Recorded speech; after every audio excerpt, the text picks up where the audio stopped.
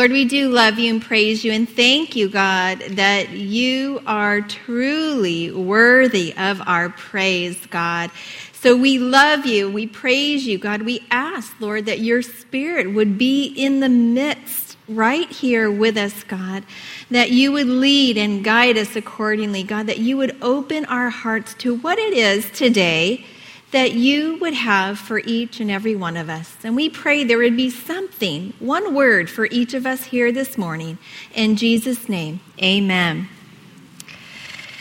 Well, we are learning about truth. If you've just joined us, this is our third week, and we're talking all about truth. The truth found in the Word of God, because the Word of God is truth. And then we learned, I think, our first week that Jesus is the truth, and that we as Christians are to carry that truth. So this week, and for the remainder of our time together, we are going to continue that theme of truth and how that is lived out today in our Christian conduct. So, truth, we know, is founded upon Jesus. It's founded upon the Word of God. As I said, the Word is truth. Jesus is truth, and we are to carry the truth. If Jesus is the truth of the Word of God, and the Word is found in Him and in the Word, and we as believers know Jesus personally as our Lord and Savior, then we are to walk in that truth.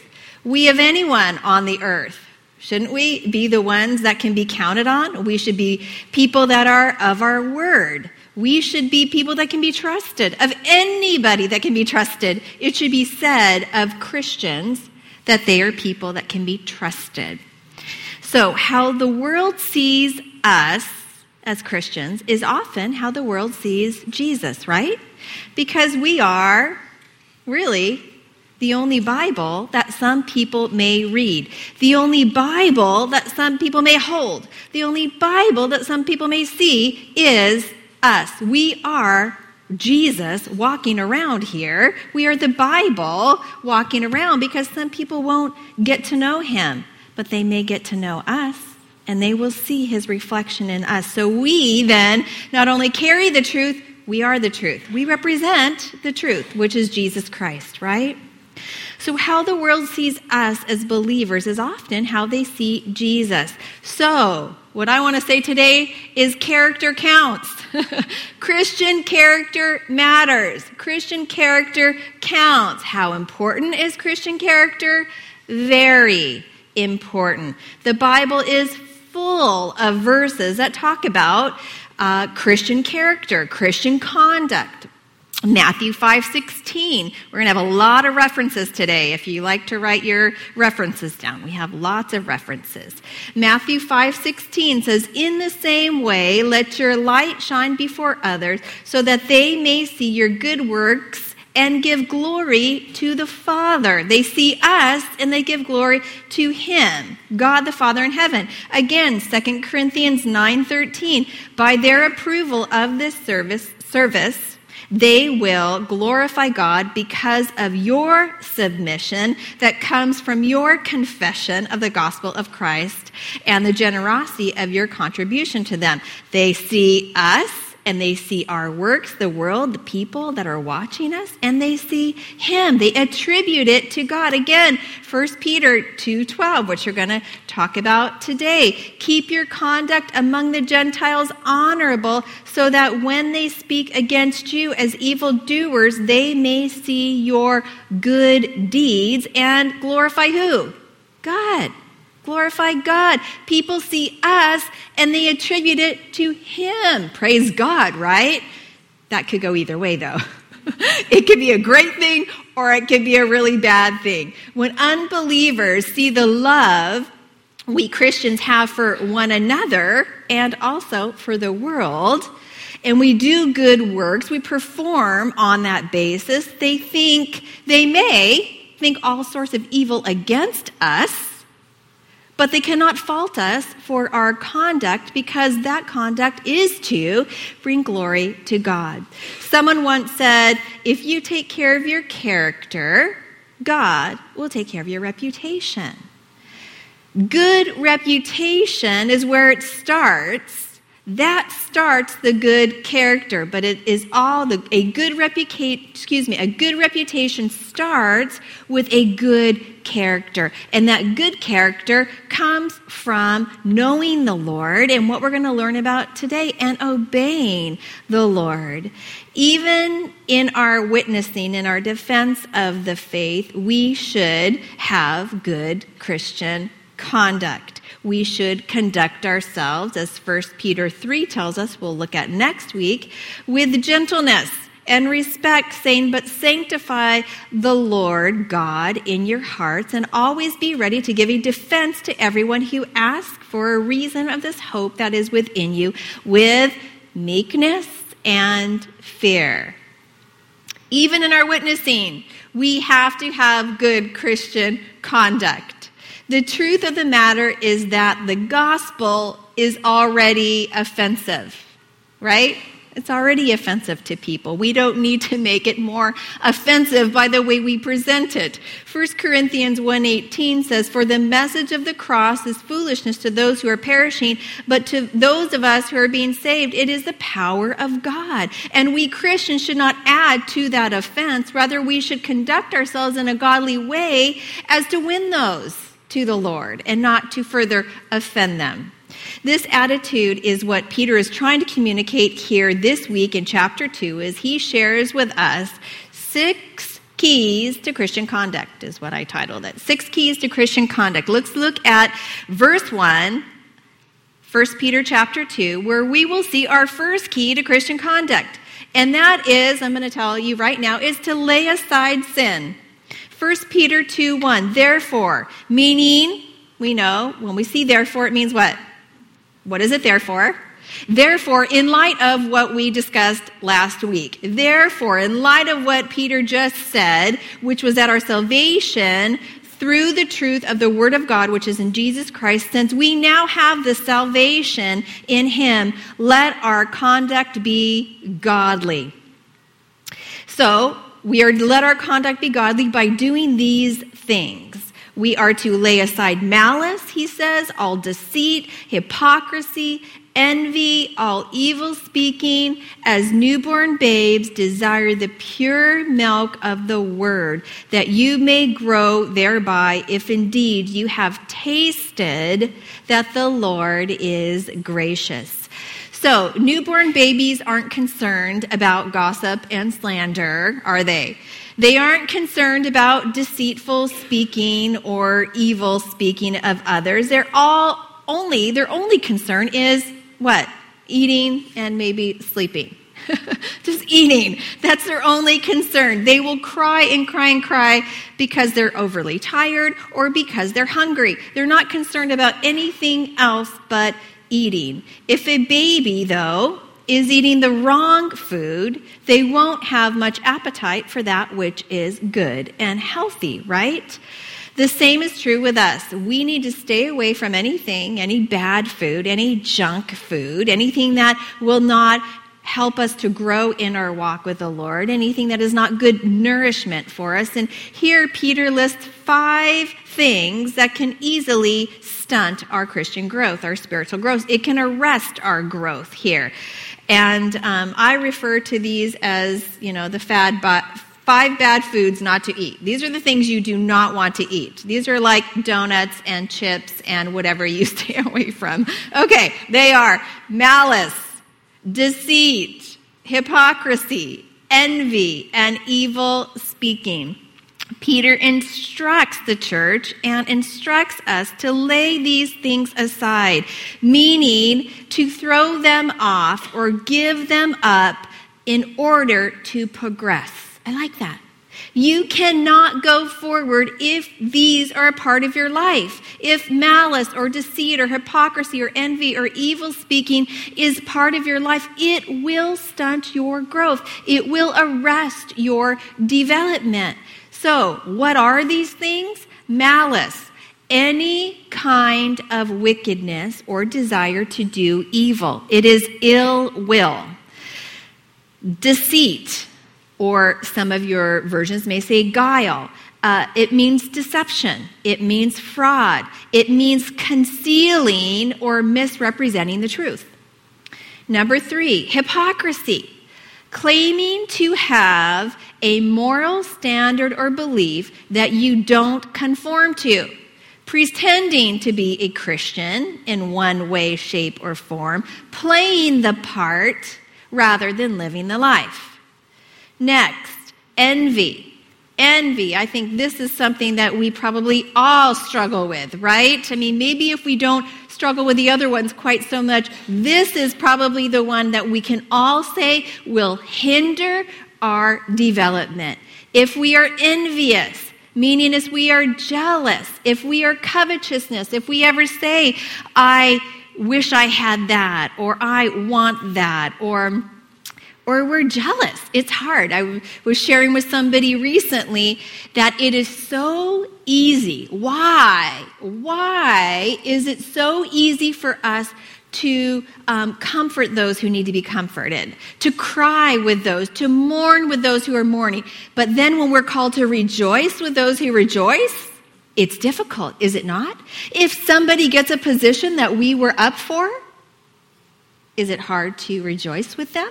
If somebody gets the spotlight and we need to sit, is it hard to sit? Yes, it is hard. We tend to be jealous people. We tend to get jealous. It's very difficult. Also, evil speaking, speaking directly to a person with the specific intent to cause pain. I wish I could say we don't do this, but I think all of us at some particular time have fallen into this category. These are all things that we as believers want to avoid. We want to stay far from these things. We want to know that these will hinder our development, our growth as believers. Next, Peter, and forgive me, I said Paul last week. If I accidentally say Paul, Paul, Peter, they're almost one and the same, completely different people. But nonetheless, I always watch my teaching because I learn. Just kind of note to self, if you ever have to do public speaking, watch yourself. It's painful, but that's how you learn. So I did say Paul in the beginning, but I know it probably went right over your head. You probably didn't even hear. The Monday night ladies are sharp. They probably caught it. No, they probably slept. No. Anyways, Peter exhorts the believers to have a desire for God's word that they can grow.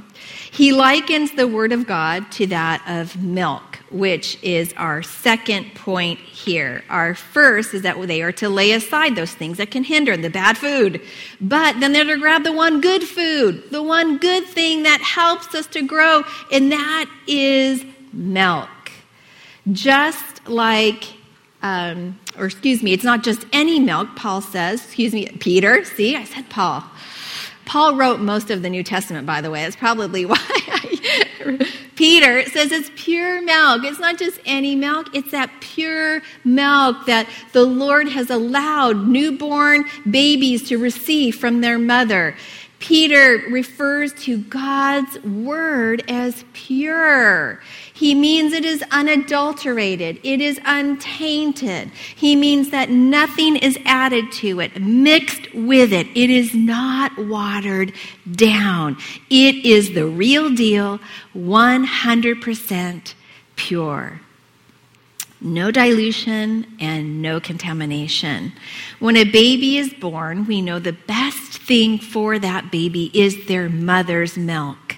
God has designed the human body in such an amazing way that the mother's milk is a perfect, complete food for that newborn baby. It will immunize the baby from any illness. It will nourish the baby so the baby can grow correctly.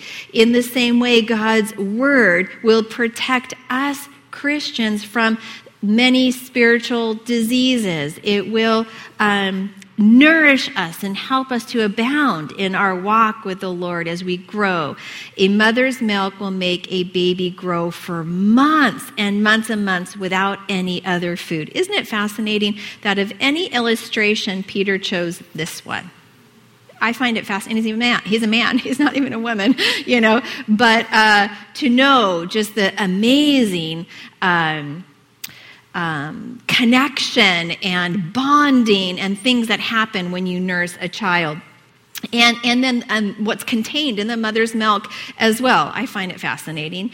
But I find it fascinating that when we first get saved, we are to feed on the milk of the word. But then at some point through the scriptures, we're called to partake, to basically eat a meal, to partake of the meat and the bread and the whole meal of the word of God, because we can handle it then. When we first get saved, there's only certain things we can handle, right? We can handle the milk. But then after we're about 6 months old, maybe a little older, maybe a little younger, we can handle more of it, more food. We can handle the solid food, and then we're maturing. Fascinating.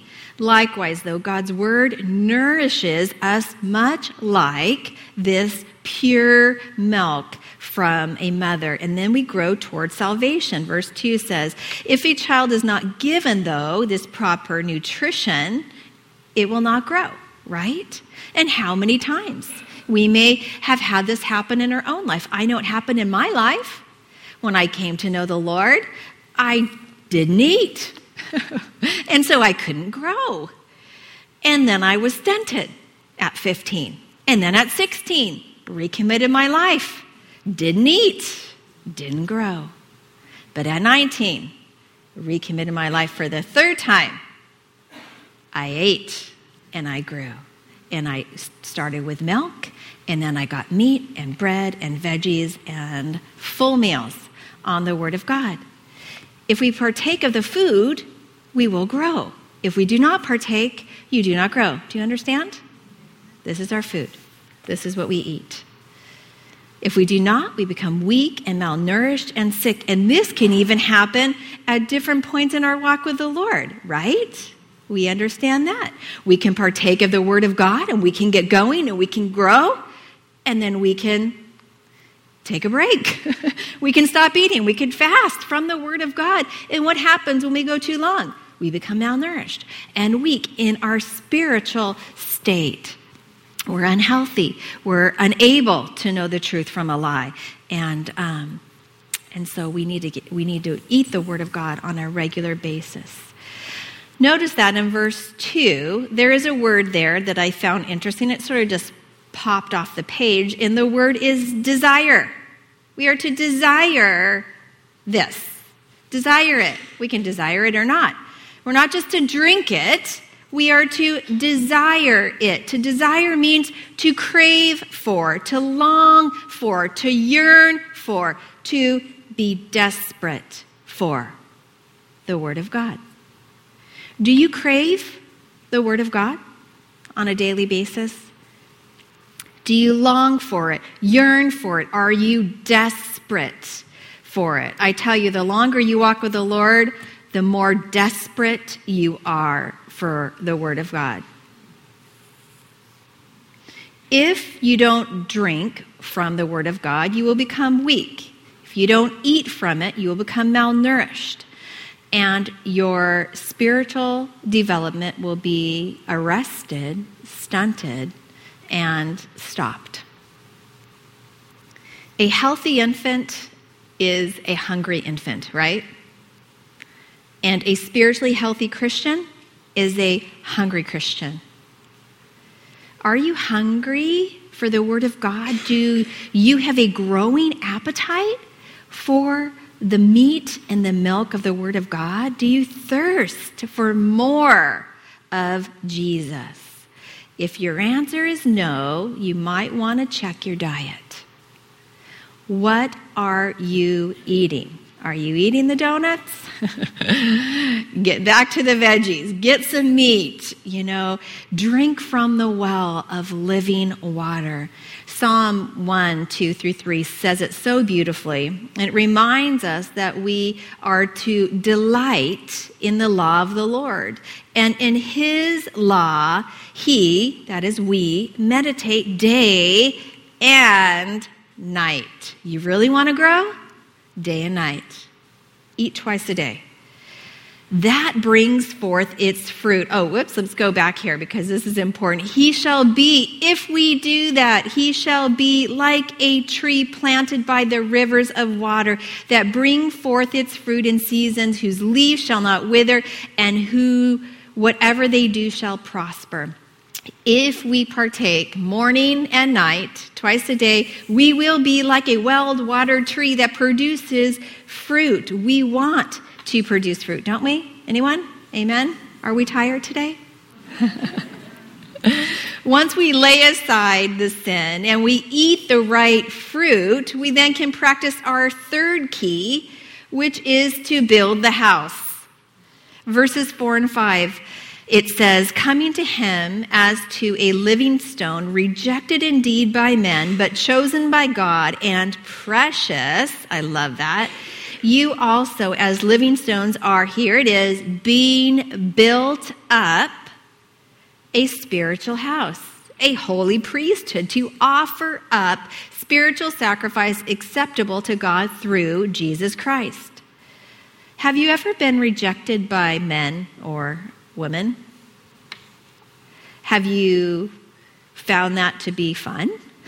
No, rejection is hard. It is lonely, but it's in those times that we need to remember that we are chosen by God, that he calls us precious, that he knows exactly how we feel because he too was rejected. And we're not alone. Peter says here that Jesus is referred to as the living stone. In the Old Testament, he's referred to as a rock. Psalm 92:15 declares the Lord is upright, and it says, he is my rock, the psalmist says. Isaiah 44:8, do not fear nor be afraid. Have I not told you that from that time and declared it, that you are my witnesses? Is there a God besides me? Indeed, there is no other, what? Rock that I know of. No, not one. And in the New Testament, Jesus is known as our rock. He is the living stone. Jesus is the living one and the source of life. 1 Corinthians 10:4, it says, and all drank the same spiritual drink, for they drank of the spiritual rock that followed them. And that was Jesus Christ, that rock. He is our rock. For just as the Father raises the dead and gives them life, so too the Son also gives life to those who he wishes. John 5:21. Jesus is strong enough, ladies, and solid enough to build our life upon, for he is the sure foundation. Amen? He is the rock. In Luke 6:48, Jesus gave us that example. I think we referred to it last week as the two examples. Where do you want to build your life on, the rock or the sand? And we are to choose the rock. That is a solid, sure foundation. So we can conclude from these scriptures that the Word of God is solid, that Jesus is a living stone, and that we are to build our life upon him. But guess what? We too, the scripture says, are living stones. Look at verse 5. You also, a living stone, which being built upon a spiritual house, a holy priesthood, to offer up spiritual sacrifices acceptable to God through Jesus Christ. In his first mention of the church in Matthew 6:18, Jesus compared the church to a building. And he said, I will build my church. Believers are living stones inside the building, right? Each time someone trusts in Jesus Christ, another stone is quarried out of the pit of sin and cemented into this building by the grace of God. But my question to you today is, what are you building upon? Is your foundation the rock, the solid rock, or are you building upon the shaky foundation, the sand? The way that we build upon the rock is building upon this. It's partaking this and obeying this, and then it's cemented in, and we're building upon the rock. If Jesus lives in us and we are considered the building, we're the living stones, my question is, what are you doing with what you're building? Are you sharing? We can build upon the solid foundation, but then we need to share the love of Jesus. We have to share with others because we want this building to be big. We want as many people in before Jesus comes back as possible.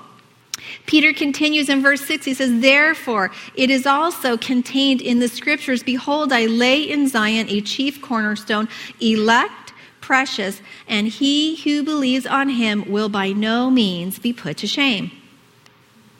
Here Peter looks back to the Old Testament passage of Isaiah and relates it to Jesus. He quotes from Isaiah 28, where Isaiah said prophetically, there would be a chief cornerstone that one could build their life upon. And he shares who that chief cornerstone is. It is who? It's Jesus. The chief cornerstone is Jesus. Cornerstone, the word cornerstone, is in its literal usage most often referred to as a large stone placed in the foundation at the main corner of a building. In biblical times, buildings were often made of cut squared stone. You'll see this if you visit Israel. By uniting two intersecting walls, a cornerstone would help align the whole building together. In addition, the cornerstone occasionally refers to a top stone or a final stone in a building called the capstone. So regardless of the cornerstone or capstone or both of them, the important point is Jesus is the foundation that we build upon. Amen? Whether he's the cornerstone or the capstone, he is that foundation that we build upon. Anyone who believes in Jesus will come to experience that he is the solid rock on which we are to build our life. Peter continues, verses 7 and 8, and he says, therefore, to you who believe, he is precious, but to those who are disobedient, the stone which the builder rejected has become the chief cornerstone, a stone of stumbling and a rock of offense. They stumble being disobedient to the word to which they were appointed. To those that believe in Jesus, the message of the cross is powerful. It's power. It's a blessing. But to those who do not believe or are disobedient, it's a stumbling block. It's an offense. The word of God can save a person if they choose to respond to it and obey it.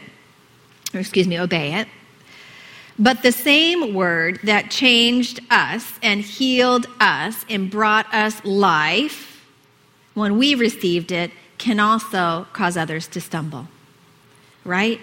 Because they choose to reject it. And we may even be those people that at one point in our life we chose to reject the Lord, and it may have been a stumbling block to us at one point in time, but that which we stumbled over, then we stumbled back onto, right? And the Lord opened our eyes, and however he did it, it doesn't matter. He did it, praise God. But the word of God can be offensive. Our lives, without saying a word to anybody, they can be offensive to people. Some are offended if you mention that sin actually exists, or God forbid that they are a sinner, which we all are. People are offended at that. We'll get there a little later, but people are offended when you use the word submission in these days, right? I mean, they've taken it out of the wedding vows. I can't wait to get to next week, ladies. Oh, you read ahead. If you don't know what we're talking about, just read the beginning of chapter 3, and then you'll know what we're talking about. But anyways, if we say that there is one exclusive way and there's not many ways to heaven, people are offended by that. Ladies, we cannot be neutral regarding the Word of God. We either believe all of it or none of it, right? We either believe Jesus is the one true way or he's not the way. Either the Word of God is the Word of God, the true Word of God, or it is not at all. But it will demand a decision. When we choose to first lay aside the sin, the junk food, and receive the pure Word, the pure milk, the good food, the result is that our house begins to be built. We're building on the solid foundation of Jesus, and then we're building our house. Then we can't help, after doing those three things, respond with the fourth key, which is praise. Praise is a natural byproduct of the other three keys, especially when we discover that we are chosen, that we are royal, that we are a special people. As verse 9 tells us, you are a chosen generation, a royal priesthood, a holy nation, his own special people, that you may proclaim the praises of him who called you out of darkness and to his marvelous light. Did you know that Jesus chose you before you chose him?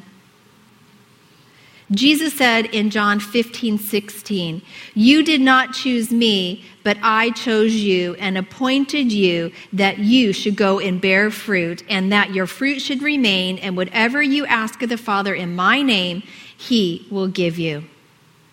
Which brings us to our fifth key point, which takes up the remainder of this chapter and goes into the next. I'm going to have to call an audible real quick. It's cold in here, and I'm cold. And I see you shivering, so can somebody help me with that? Thank you. Is anybody else cold besides me up here? Okay, and I'm under the lights? Okay, it's very cold. So submission is our fifth key. We will talk about it next week. We are talking about it here. It takes up the remainder of this chapter. It must be important, right? This much of Scripture means that this topic is very important because it is something that is very difficult for us to do in human nature. We want to resist. We want to pull back. We want to defend, which we can do, but we are also called to submit. This is not a popular topic and one that is not really discussed in our world today, but one that is so very important in the life of the believer. Submission is not slavery, ladies, but simply recognizing God's authority in our lives. Submission is recognizing God's authority in our lives.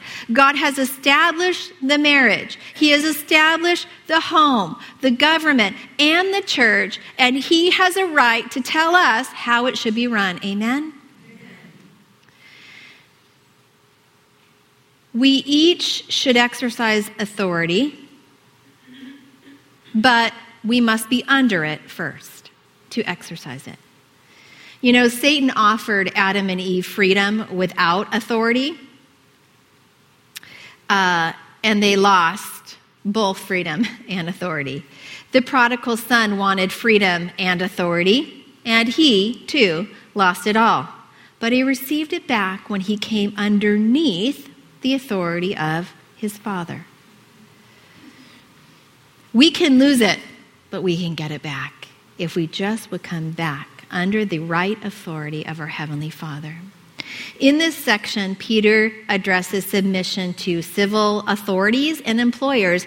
And next week, we will talk about, I'll tease you a little bit with this, submission in marriage. Now, make sure you come. Those of you who don't come back, I'm going to know it's because we're talking about this. So, no, this is really good stuff. I will present it very balanced, by the way. No, it's great. I mean, we need to know it. It's awesome. I am so glad I am not a man and don't have that responsibility. Praise God. Anyone else with me here?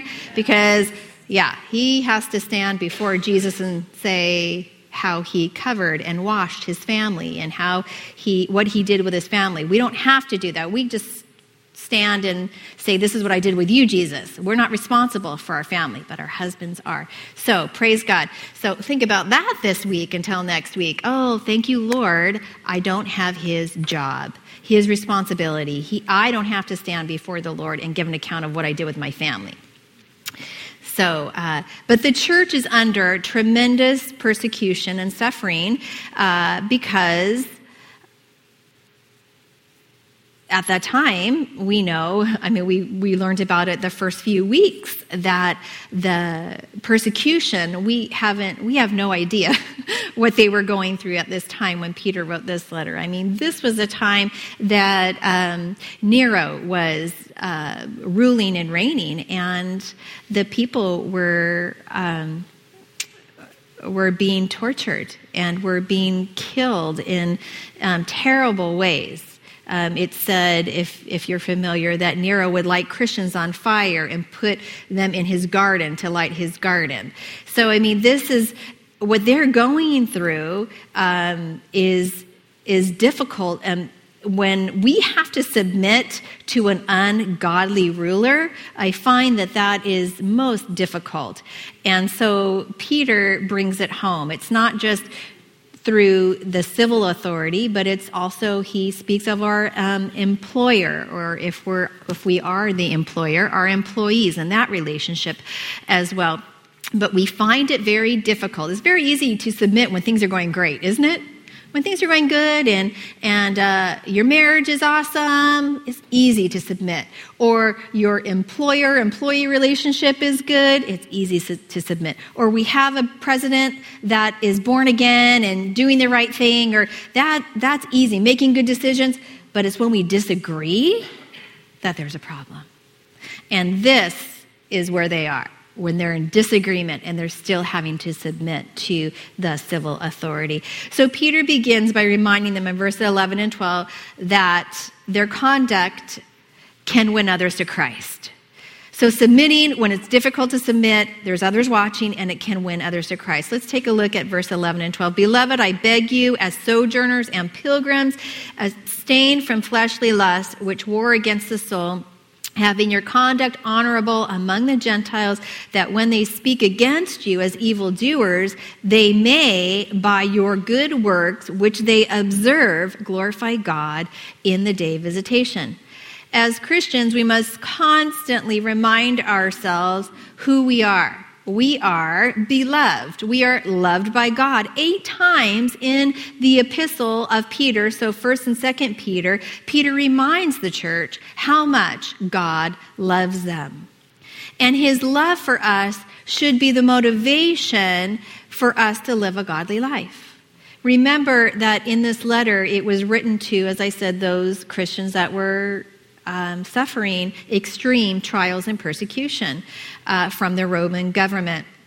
Some Christians had lost their lives for just professing to be believers, and as a result, they were struggling in their faith. And this can happen with us as well, right? We can struggle in our faith when we are having to submit to ungodly leadership, or even, let's just make it very practical. Even in our home, we can struggle with submitting to, let's say, a decision that we disagree with, that our husband is making, and we're not maybe in full agreement with that. That is difficult, but we'll talk about that next week. We are still called, nonetheless, to submit. But in this case, when we submit to authority, governmental, civil, employee, employer, we need to remember, because we call ourselves Christians, that people are watching us. So if we don't submit, that is really, it's a bad witness. It's a bad witness. So there's things that occur in our lives that can cause physical suffering, our bodies, they eventually give out. Of course, we know disease and decay. There are things in our life that can cause emotional suffering, mental anguish. But when we're in the midst of a trial, there's so many questions. I don't know if you found yourself asking questions when you're in the middle of a trial. Maybe, Lord, are you still here? Or have I done something wrong to deserve this? Or am I loved? Am I alone? What have I done? When we're in the midst of being treated wrongfully, we can sometimes emotionally go to those places. And if we don't take them captive, we can spiral very quickly down to a very unhealthy place. We need to be careful not to do that. We need to not forsake during those times being in the Word of God, because this is a truth that combats the lies. Those are all lies, by the way. Those are lies. But when we're in the truth, it combats those lies. But when we're in the midst of a trial or a difficult situation, sometimes we don't run to the truth, we run from the truth. I don't know why that is, but we do. We either try to keep ourselves busy, or we just spiral to this very unhealthy place. And we have the enemy who's trying to keep us from the truth, to keep us spiraling down lower and lower. And the very thing which can save us and help us, we run from. So when we're in that place of being wrongfully treated, let's say, or we're just not in agreement, or we're just emotionally in an unhealthy place, we need to run to the truth, because that will set us free. Amen? It sets us free. How are we to conduct ourselves in the midst of suffering? How are we supposed to live our life in the midst of suffering? Peter gives to the believers very practical ways that they are to live their lives in light of their circumstances. They were to live, he says, honorably, meaning that they were to live in an upright manner. They were to live morally. They were to live ethically. And they were to live honestly. In those times, we don't throw all of our morals out the door. We grab hold of them and we stick to our Christian conduct. He also reminds them that they are sojourners. They're pilgrims. You're not going to be here forever, is what he reminds them. And I love that he reminds them that, because what does the enemy love? One of his lies that he loves to remind us: you're not going to get out of this. You're going to be in this place forever, whatever state that is, right? That is a lie from the enemy. But we need to remind ourselves that we are not here forever, that we're not going to be in this place forever, that we are sojourners, that we are pilgrims, that we are just passing through, and our home is not here. Amen? It is there. What did we talk about last week? If we want to live hope on a daily basis, we have to keep to the forefront of our mind that this is not our home, that our home is there, and that he is coming back soon for us. That is our living hope. That will keep us going on a daily basis, no matter what you're going through.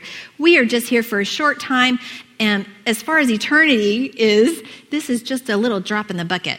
So we need to remind ourselves, if that's for you here today, if you're struggling, if you're going through a difficult trial, this is not your home. You were made for a different place. It was like that quote we read last week. If you find that you're uncomfortable and you're not sure why, it's because we weren't made for here. We were made for there. Our home is not here. We should be uncomfortable here. Verse 11. We are also to abstain from fleshly lusts, which war against the soul. When we're going through a difficult trial in our life, it's easy to forget who we are.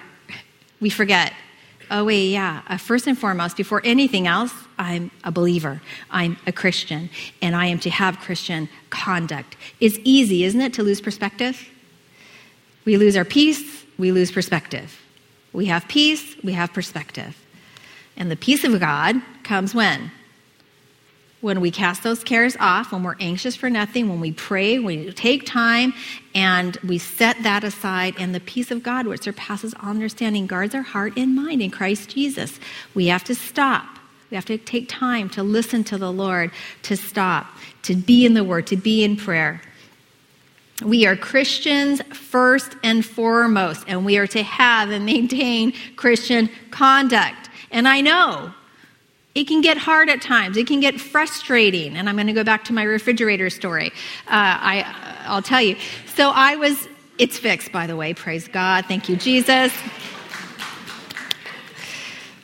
2.5 weeks, almost 3 weeks without the fridge. And wow, you have no idea how thankful we are to have a fridge. The funny thing is we had this little teeny tiny fridge in the garage for 2.5 weeks. And I find myself going out there to get the groceries, the little refrigerated things that we had. And I'm like, oh, wait, wow, I can just turn around and there it is in the kitchen, actually. So but I was not home. John was home when the refrigerator guy came. So missed that. But a friend texted me or messaged me and asked about that. So did he get saved? And I said, I think the lesson was for me. Yeah, like the Lord told me that. It was like, oh, no, Michelle, you missed it. It's all for you. It's all about you. It's all about your Christian conduct. It's all about conducting yourself in a Christian way, not demanding for your rights. Bring me a new refrigerator now. Let me talk to somebody else. I'm sorry, there's no one else you can talk to. Well, I want to. Who can I email? Who can I tell that this is wrong? No person should go without a refrigerator for this long. I mean, don't we want our rights? Aren't we? Oh, yeah, I can go there. We can all do that. Like, this is wrong. This is so wrong. And then we try to make it right. But in the process of trying to make it right, we forget who we are. Oh, wait, oops, forgot. First and foremost, I am a Christian. And this person doesn't know, praise God, but the people on the freeway today, when I was driving like 80-something miles an hour to get here, they knew. And I have Calvary stickers all over the place. Some people have told me that's why I don't put Calvary stickers on my car. I'm like, oh, really? I'm like, that's smart. No. We should have the extra accountability, right?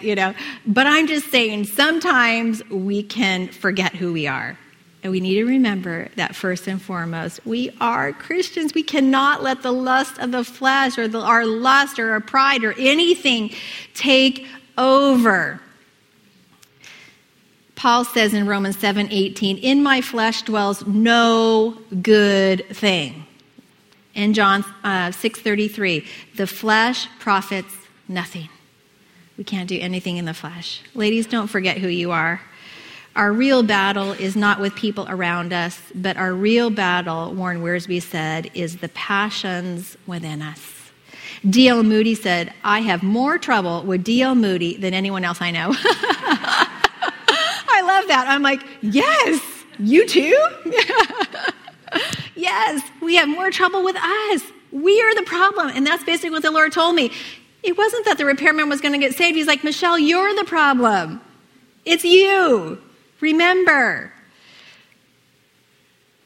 The fleshly lust that Peter speaks of, the Apostle Paul lists for us also in Galatians 5:19-21. And he says in this list of the flesh, he says, now the works of the flesh are evident, which are adultery, fornication, uncleanness, lewdness, idolatry, sorcery, hatred, contentions, jealousies, outbursts of wrath, selfish ambitions, dissensions, heresies, envy, murders, drunkenness, rivalries, and the like, of which I tell you beforehand, just as I also told you in times past, that those who practice such things will not inherit the kingdom of God. Peter tells the pilgrims, although it may be a temptation to give in to those fleshly lusts, especially in the time of trial, he begs them not to. He begs them not to. And I beg you not to, from one who is learning from her mistakes. So often, winning the battle over the desire of the flesh comes down to surrender. Will we surrender? It reminds me of Jacob when he was wrestling with God, right? Like, sometimes we can do that too. We can wrestle with God. Like we could really win, right? I mean, thinking that we could win in a wrestling match with God? No, we will never win, but we try sometimes, don't we? Don't we wrestle with him sometimes, thinking, no, I'm going to win. I'm going to get a new refrigerator. This will probably be the last week I talk about the refrigerator. I just got to get it out. Anyways, we can become very demanding with our rights, and we can forget who we are. We are beloved children. We are loved by God. We are Christians first. We are to surrender to the Holy Spirit. Paul encourages us in this work, saying in Galatians 5:16, we are to walk in the Spirit, and you shall not fulfill the lust of the flesh. The key there is spirit, to walk in it, to not give way to the flesh, which is a daily battle for us. By God's grace, through the power of the Holy Spirit, we can choose, because it is a choice, to abstain from the lust of the flesh.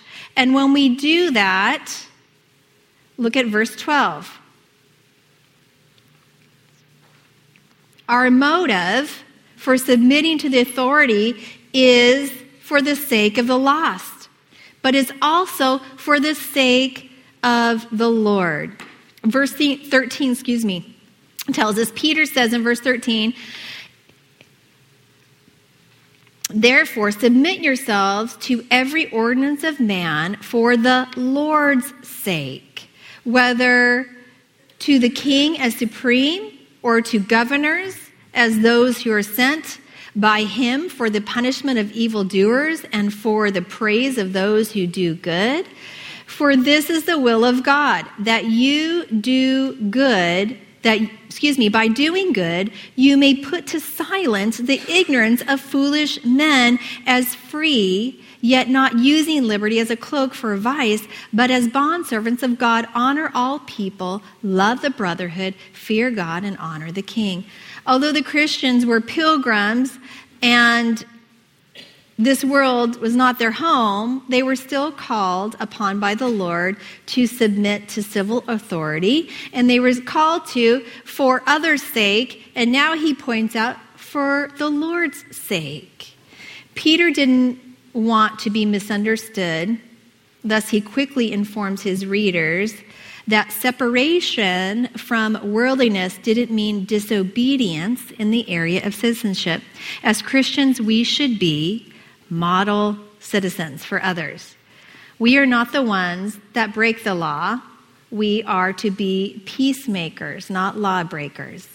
We are citizens of heaven, and thus our behavior and our manner of life should reflect our citizenship. Under civil authority, we are to live respectfully.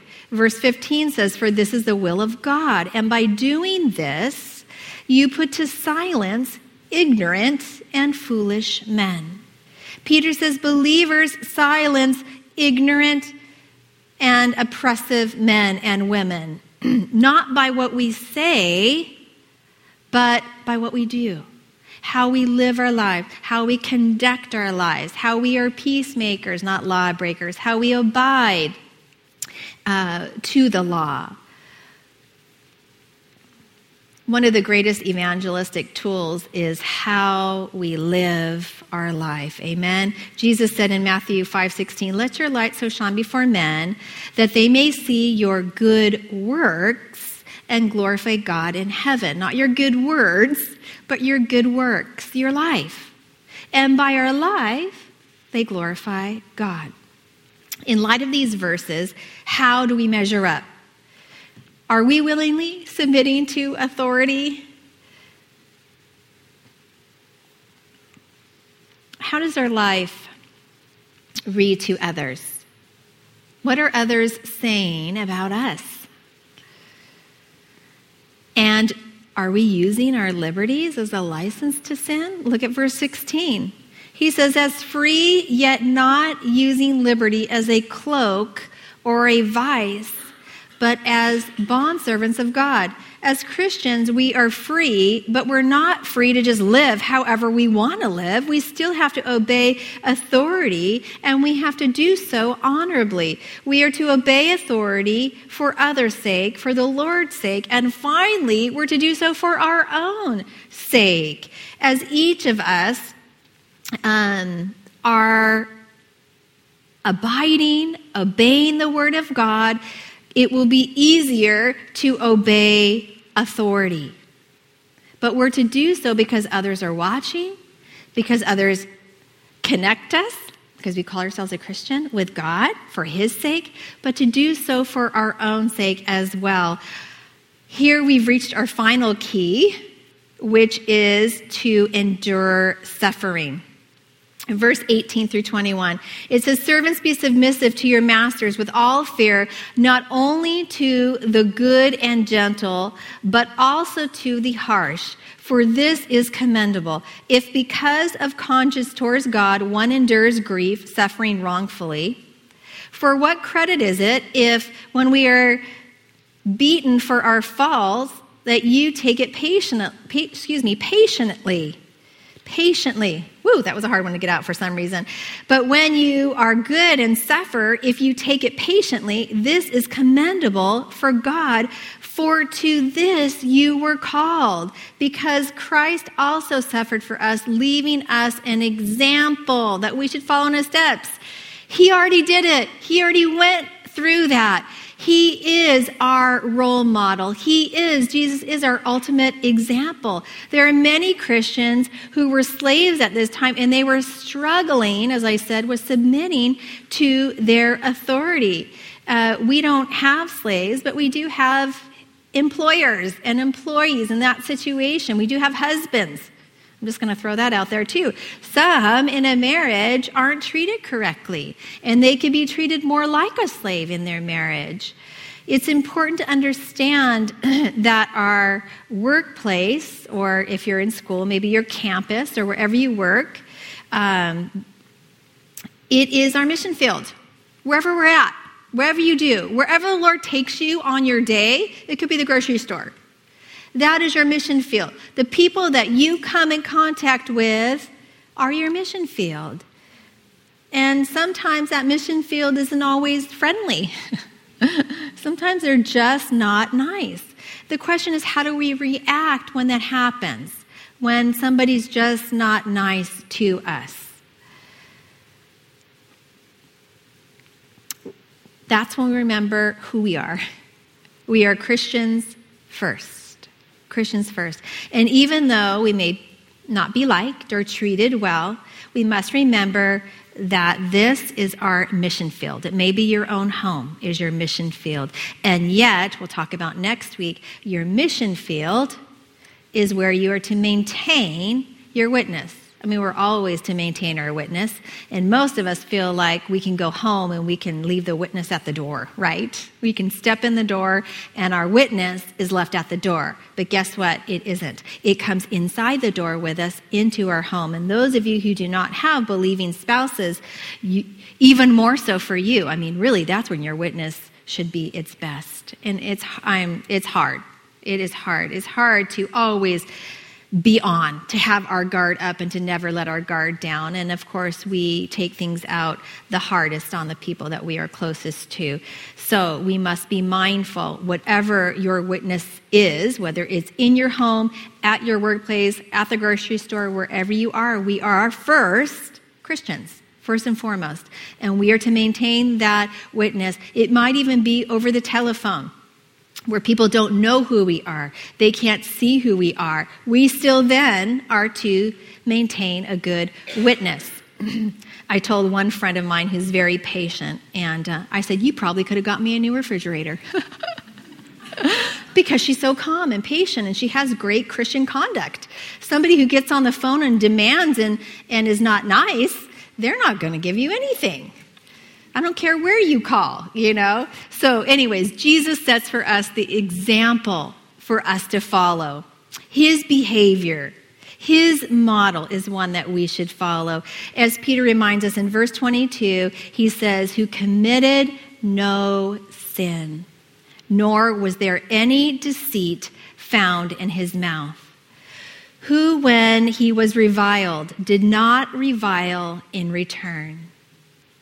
When he suffered, he did not threaten, but committed himself to him who judges righteously, that is God, who himself bore our sins in his own body on the tree, that we, having died to sins, might live for righteousness, by whose stripes we were healed.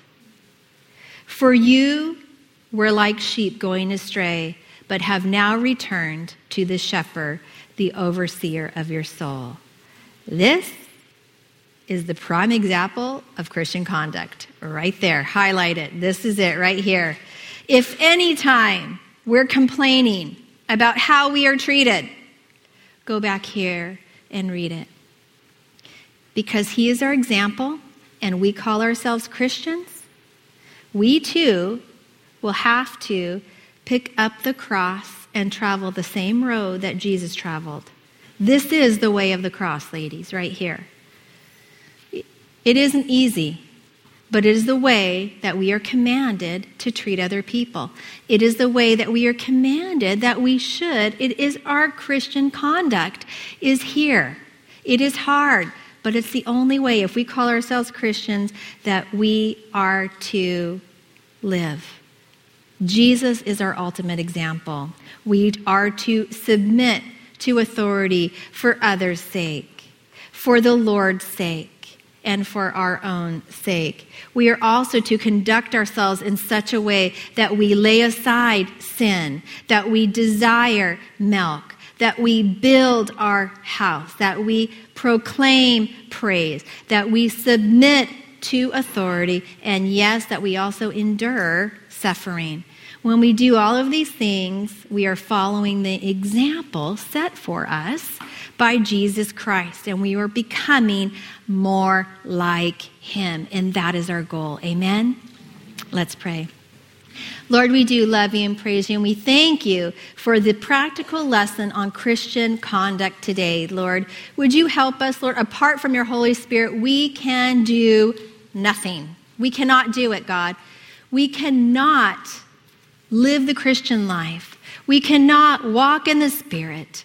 We cannot not be jealous. We cannot rejoice with others. We can do no good thing apart from you, God. So we need you today, God. Would you fill us afresh and anew with the power of your Holy Spirit that we may walk like you walked. We love you and praise you in Jesus' name. Amen.